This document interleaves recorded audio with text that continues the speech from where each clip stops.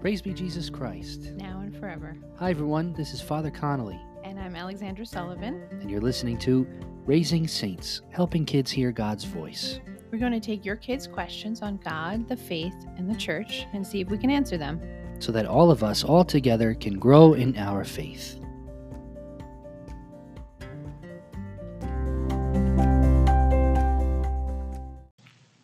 In the name of the Father, and of the Son, and of the Holy Spirit. Amen. Amen. Almighty God, thank you for this season of Lent, which we've just begun, this journey into the desert with you. We know that, like you, we might face temptation. We pray for the grace that also, like you, we might reject evil. We might say no to the lies of the evil one and say a resounding yes to you. So by our devotion, by our sacrifices, by our penance this Lent, Lord, help us to grow closer to you through Christ our Lord. Amen. In the name of the Father, and of the Son, and of the Holy Spirit. Amen. Hi, Father Connolly. Happy Lent. Happy Lent. Yeah, Happy Lent? Yeah, is that the right thing to say? My thoughts exactly. I heard that the other day. Someone sort of casually said to me, "Okay, thanks, Father. Happy Lent," and walked away. And Not Happy quite the Lent. right greeting. Well, right? That's what you'd think, but I thought about it some more. I think we could say that, Mm-hmm. right? Because what are we doing now during Lent? We're trying even more fiercely to grow closer to God. Mm-hmm. That's a happy thing. That is a happy thing. Yeah. Yeah. We realize that we're sinners. We realize that we need His help to choose Him, to choose love, to be better Christians, better disciples of Jesus. It is a joyful thing to do that. We know that there's enough sadness in the world. There's enough sorrow in our lives. Mm-hmm. He tells us in the gospel, right, when he says, "Don't go about when you fast. Don't go like the Pharisees, the hypocrites, and Wash your face. Yeah, it tells Yeah. us to wash our face, right? Yeah. Which is ironic because he told us that on Ash Wednesday when we're all going to church to get some dirt smeared on there. Right. But no, but I think God has a sense of humor. Oh, he must. He made me. So. Yeah, but so it is a happy thing to enter into Lent. To say, yeah, you know what? I'm gonna fight for my relationship with God. It's worth it. Mm-hmm. It's not easy, giving up whatever it is we're giving up, or maybe we're adding something. Mm-hmm. Oh, funny story about that. What? So I was just ordained in May, so that means I was in the seminary for 4 years, St. Joseph's Seminary in Yonkers. Yes. Priest school, as it's lovingly called by so many of our kids. Preschool. Preschool. It kind of sounds, if you say it fast, preschool. Oh, we have about the same maturity level. No. So Kidding. my pastor in my home parish, not where I'm assigned here at St. Columba, but in where I grew up, St. Augustine's in Ossany. Wonderful priest who has been such a great friend to me and a mentor. He's taught me so much. I asked him one Lent when I was in the seminary. I said, "Father, I'm really struggling. What should I do for Lent?" Mm-hmm. So let me tell you, my first Lent as a seminarian, and this was in college seminary, so this was about 6 years ago. I foolishly said to myself, "Oh, okay, here we go. It's Lent. I'm going to be a priest in 6 years, God willing. I gotta turn it up. I gotta really do something intense now, and I'm going to give up coffee." Oh no! This Friends, is your story, this or is my his story. story? This is my story. This is build up to. Okay. Friends, don't ever give up coffee for Lent. Bad choice. Oh, man. Actually, I read something recently gosh. about moms giving up coffee and should not do it if it's going to really mess with your vocation of caring for your children. Yeah. Which I think it would. I'm on cup number 3 for today, and it's about noon. So it's a light day. I was told by another priest, do not let your penance become a penance for others. I guess I had become a little difficult to be around because I gave up cold turkey, just gave up coffee. Oh no. And I became a little irritable, a little cranky, had some headaches.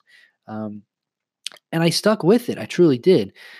even to the point of after the Easter Vigil at the seminary, I got a cup of that nasty, cafeteria coffee Oh, no. and drank it. And it was terrible, but I loved it. Yeah.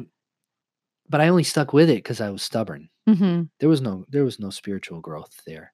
And I'm not ashamed to admit that, because we all have to grow, right? Yeah. If we all start off as, Superman in the spiritual life, something's wrong Mm-hmm. there. Then, Mm-hmm. then start the cause for canonization. Right? But anyway, this having been the prior experience, right? Yeah. I said, Father McSweeney, what can I do? Every Lent, I really struggle with this. So what should I do that will be a good sacrifice, something fruitful spiritually, but that's not over the top or just arbitrary. Mm-hmm. Because very often I would get to Lent and I'd have a tough time deciding what to do. Mm-hmm. By the time I actually come up with something, it's halfway over. It's Laetare Sunday, the fourth Sunday of Lent. And it's almost Easter. So what's going on? I said, Father, please, what can I do? And he said, oh, well, here's what we used to do. A few of us, we gather for morning prayer in the seminary. We all go 7 a.m., be in the chapel. Mm-hmm. We pray the liturgy of the hours. That's the prayers that a priest or religious or any layperson who Mm-hmm. wants to. But we are obliged to do it, and joyfully so. But we pray throughout the day to sanctify our day. So we gather for morning prayer, Mm-hmm. 7 o'clock in the chapel in the seminary. And he said, so what I did was I would tell myself, okay, I'm going to be the last one out of the chapel. Okay. Not just arbitrarily to stay longer than anyone else, but instead of running to that breakfast line, Mm-hmm. sort of sacrifice a few minutes of breakfast and give God a few minutes of prayer that I wouldn't otherwise give him. Right. Seems rather easy. Yeah. Right. So be the last one in the chapel. But what he then told me what happened, and I found it happening myself too when I tried it myself. He said, apparently a few other guys also decided to do this practice. Oh, no. So at first it's not so noticeable. A week or so in, you realize you're sort of staring each other down as your stomachs are rumbling and I'm getting real hungry here. Who's going to break? Who's going to be the first one out? So just a little vignette for you on Lenten penances. It's not easy, but then again, it's not supposed to be, right? Mm-hmm. But it can be joyful, and it should be joyful. Sure. We don't go about neglecting our appearance like the hypocrites, as the gospel tells us, but rather joyful, grateful to God for the opportunity to give something up or to give something to him during this time. I want to throw this out there because this is something that I did not know well into my adulthood. Mm-hmm. Is that Sundays are a day off from our penances. Yes. So for any kids out there who might be listening, and my kids enjoyed this yesterday, which was Sunday, I suggested that maybe they should give up dessert for Lent. Oh, wow. Okay. And yesterday we had ice cream cake on Sunday. We celebrated a friend's birthday, but they were very excited that they could have their dessert. Yeah. So for any kids out there who gave up their chocolate or candy or video games. Or even say, any newly ordained priests in the Archdiocese of New York who happen to be on a podcast right now who might have also given that up. You could have had something yesterday. I'm trying not to, but I'm not going to say I won't, because that Sunday might come where I say, you know what? Yeah. Blessed be God. Grab that piece of cake or whatever it might be. Yeah. So what about you, Alexandra? What do you for Lent? Do you have any thoughts about past experience or this year? Well, in college, I gave up Coca-Cola for Lent. I wasn't drinking coffee in college, but I was addicted to soda. Yeah. So I did. I gave up soda, much like your coffee story. But I don't think I was quite as irritable as maybe you were. I don't know. I sure hope not. It was actually a really good practice for me. And I think it was the first time I actually hung through like the whole Lent Yeah. with something I had committed to. Yeah. So this Lent's been a little bit more difficult for me. I didn't want it to be arbitrary. Yeah. So I couldn't really, I haven't placed my finger on what it is I'd like to give up, but I have committed myself to certain times of prayer. So Beautiful. trying to increase that more so. That's great. So you see then the balance too that we can come to it. It's not just about giving something up. That's a great way to do it. That's a good way to do Lent, but we could also really do it really well when we're focusing on that prayer, giving that time to God. So I also found myself thinking about Netflix. Oh, yes. You bring up Netflix a lot. Yeah, well, it's it's quite an invention. It is. You know, I remember back in my day when Netflix was a DVD that came into your mailbox after, waiting a week. I forgot about that, actually. Yeah. Just the other day, I drove past the storefront that used to be the Blockbuster we would go to. Do you remember that? I do, yeah. That's so the old Netflix has gone the way of Blockbuster. It's gone. It's out. Gone.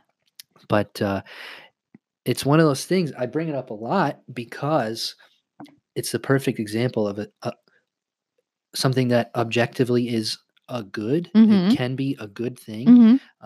It's an easy, convenient way to find a show or a movie or some sort of recreation that just rest. But it can very easily become something not good. Yeah. And I'll tell you, I've found that in my own life too, that because it's so easy to find a show or something and it's all on there, you can spend so much time. Yeah. Just you could binge watch episodes and seasons of Yeah. So how much time then is wasted and taken away from not just prayer, though certainly first and foremost time that could be spent praying, but community. Also, time with being others. with the people around you. Even if you're watching it with others, you're not really,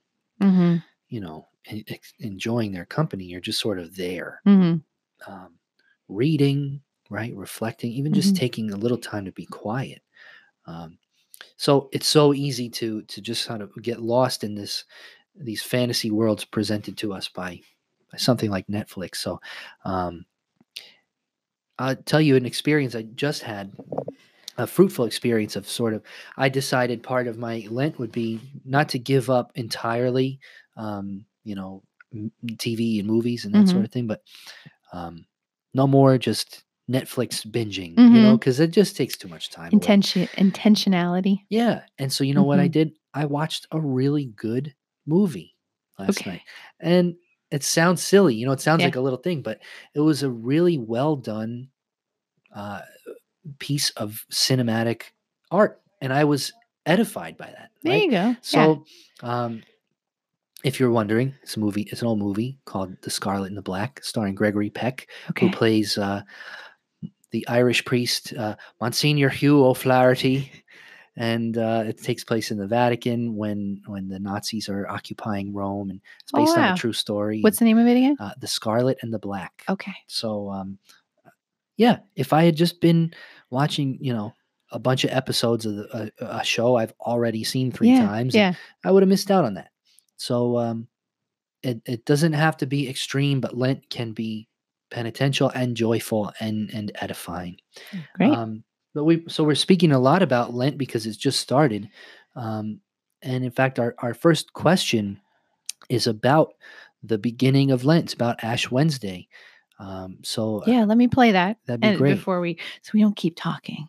Let's play the clip. Hi, my name is Mary, and I'm from Massachusetts, and I have a question. Why do they put a cross made out of ash on your forehead, and when did it start to happen? Okay, so her name was Mary. Thanks, Mary. Thank you, Mary. So why do we put a cross of ashes on our head? Yeah. Great question. It does look a little peculiar, right? Especially then we're walking around. Alexandra, you can tell me, being a priest, we're sort of here in the parish all day. So, but do you get reactions when you leave the church then after you've received ashes? And I mean, do people sort of look puzzled or? Not around here, around town. I think it's pretty commonplace. But 2 years ago, we were in Manhattan for Ash Wednesday. We had stayed over as a family. We'd done a little outing, and we went to St. Patrick's Cathedral for our ashes. And I was surprised because I thought everyone, including my kids, were going to feel a little embarrassed, but it was pretty surprising because everybody in the area was walking around with their ashes on. So actually, what I thought was going to make us feel out of place did not. Oh, good. But yeah, you do get looks because you still have them on. We were doing touristy things afterwards, and you get a little quizzical looks, but never anything. I've never had anything uncomfortable happen. Yeah. Oh, good. Yeah. Good. Well, yeah. This practice of putting ashes on our forehead on Ash Wednesday, it might be a little odd in the view of the world, but that's kind of why we do it, right? We want to be witnesses. That maybe why it wasn't so shocking, right? Even in the city, was because people know on Ash Wednesday that means those people are Christian. Mm-hmm. We know what it means.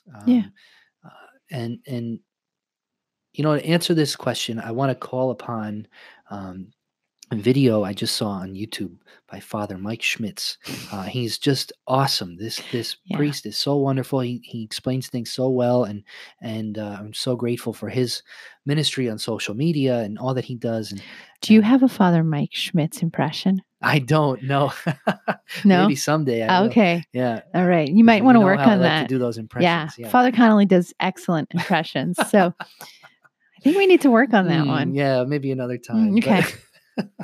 No, but Father Mike Schmitz had a great video for Ash Wednesday where he talked about this, and this goes back even to the Old Testament. This practice of, in times of sorrow, in times of grief, covering oneself with dirt and with ashes, the sign of an expression of that sorrow and grief and all that, and that's what we're experiencing. I know we talked a lot about how joyful we can be in Lent, but we're sorry, right? We experience sorrow. We're sorry for our sins. We know it's a time to repent. When the ashes are placed on your forehead, you hear either repent and believe in the gospel, or remember that you are dust, and to dust you shall return. And so Father Mike Schmitz reminds us that, just like those ancient practices found in the Old Testament of covering oneself with dirt, with ashes, in a time of sorrow, we are sorrowful. We're sorry that we are sinners. We know we're sinners. And we need to repent and believe in the gospel. Right. We need to remember that we're dust, and to dust we shall return. And so that's what the ashes call to mind. But we put it in the shape of a cross. We do. Right. And that was the second point of his. Yeah. He has this great quote in his video. He says, "The ashes say that I'm a sinner, but the shape of the cross says that I have a savior." Right. The ashes say I'm a sinner. The shape of the cross says that I have a savior. The whole point of this Lenten practice, the whole point of entering into the desert of Lent for 40 days, it's all about encountering Jesus, following Jesus, who loves us so much that he would enter into the desert himself, be tempted himself, die for our sins himself, and ultimately rise to bring us with him into perfect communion with God in heaven one day. Certainly pray for that. So we recall that we're sinners, but we also recall that we're beloved children of God. We belong to God. We have a Savior who loves us more than we can possibly imagine. So, yes, it's an ancient practice of dirtying up our face when we're sorry, but it doesn't stop there. Not for us, anyway.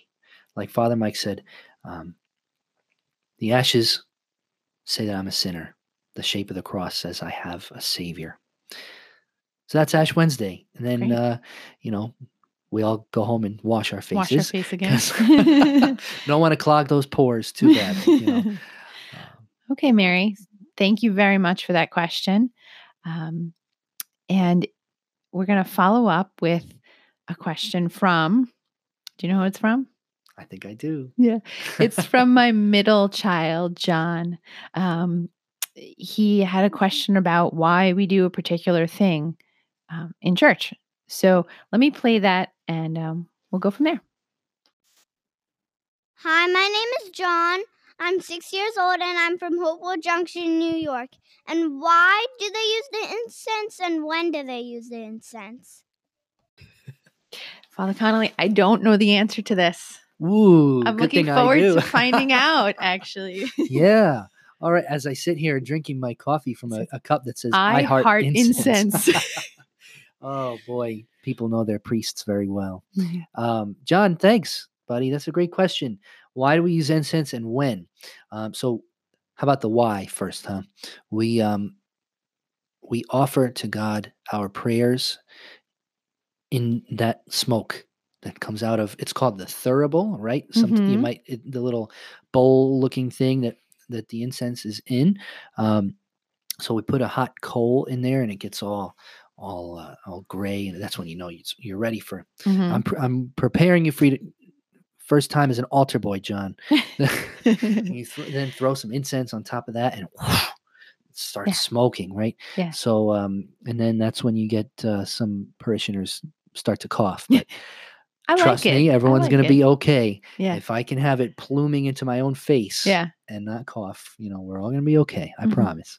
But yeah, so the smoke ascending, rising up heavenward represents our prayers, that we unite our prayers with that smoke. We offer them up to God who is in heaven, and we also pray that, like the incense that we use smells so good, we pray that our prayers may be a sweet smelling aroma to God, that he might love to hear our prayers, that he might delight in our prayers and rejoice to receive our prayers, just as we delight in that aroma of the incense at Mass.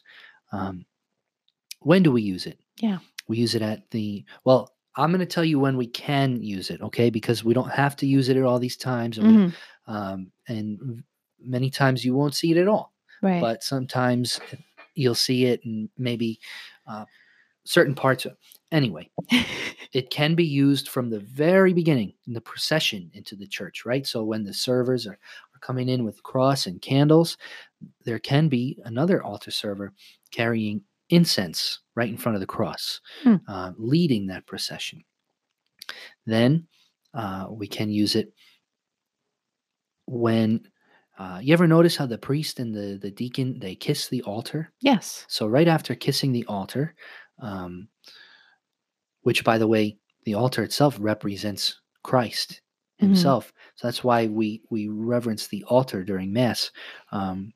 We also, if we pass by the tabernacle during Mass, we'll bow to the altar. Yeah, I have noticed that, and I've always wondered that. Yeah. So the altar is upon which we're offering this sacrifice here and now. We focus our attention there. After we kiss the altar, we can incense the altar, right? Here I'm using the word as a verb as well. Can you do that? Yeah. Incense it. Yeah. So we joked in the seminary that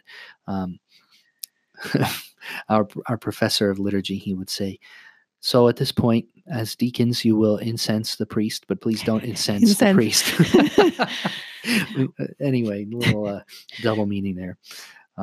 Nerd alert. Yes, that's okay.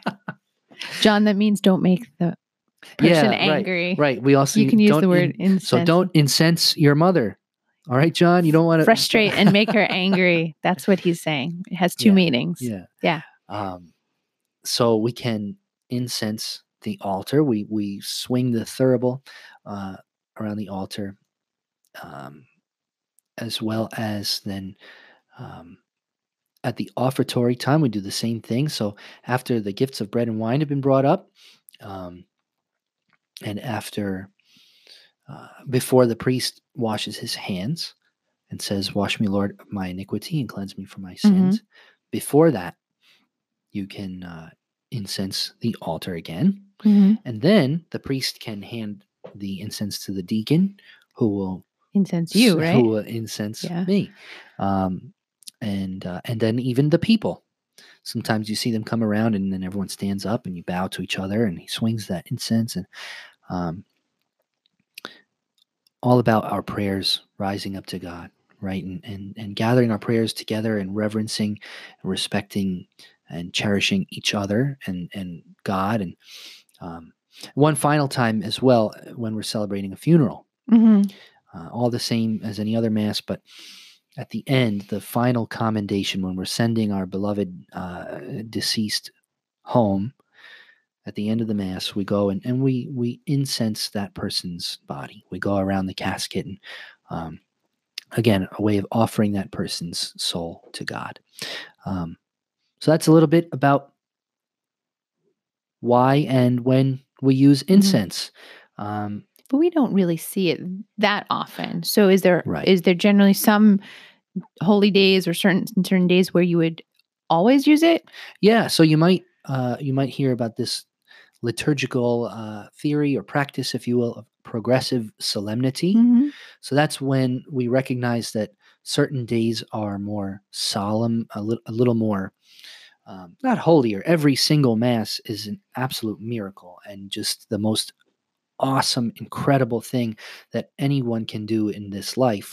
And that goes from in the little mission village chapel in the Caribbean to the papal Mass in St. Peter's, in Rome. But nonetheless, there's an order to the way in which we celebrate. So a regular Tuesday morning, parish Mass, we're not going to break out all of the trappings the way we would for, say, a Sunday or a feast day.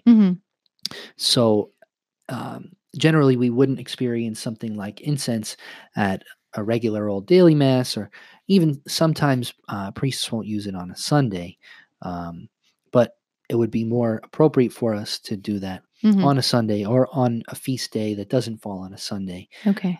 To recognize the greater solemnity of that day. Okay. All right, buddy. I hope that answers your question. We really appreciated both questions today. We're hoping for lots more questions. Yeah. So if you're thinking about something and you want our feedback, send us an email, or rather record a voice memo, and you can use that do that on your phone. I'm stumbling over my words right now. On your phone, on a laptop, do a voice recording and email us at raisingsaintspodcast@gmail.com. And we have had a couple of write-in questions, so feel free to email us a write-in question if you're a little too shy to record it. But we would love to hear your voice and actually hear the question from you. So let us know what you're thinking. Yeah. Thanks again for these great questions. And like Alexandra said, we look forward to more. And both of us wish you a very blessed Lenten season. Happy Lent. Yeah. Happy Lent, Happy Lent, everyone. God bless you.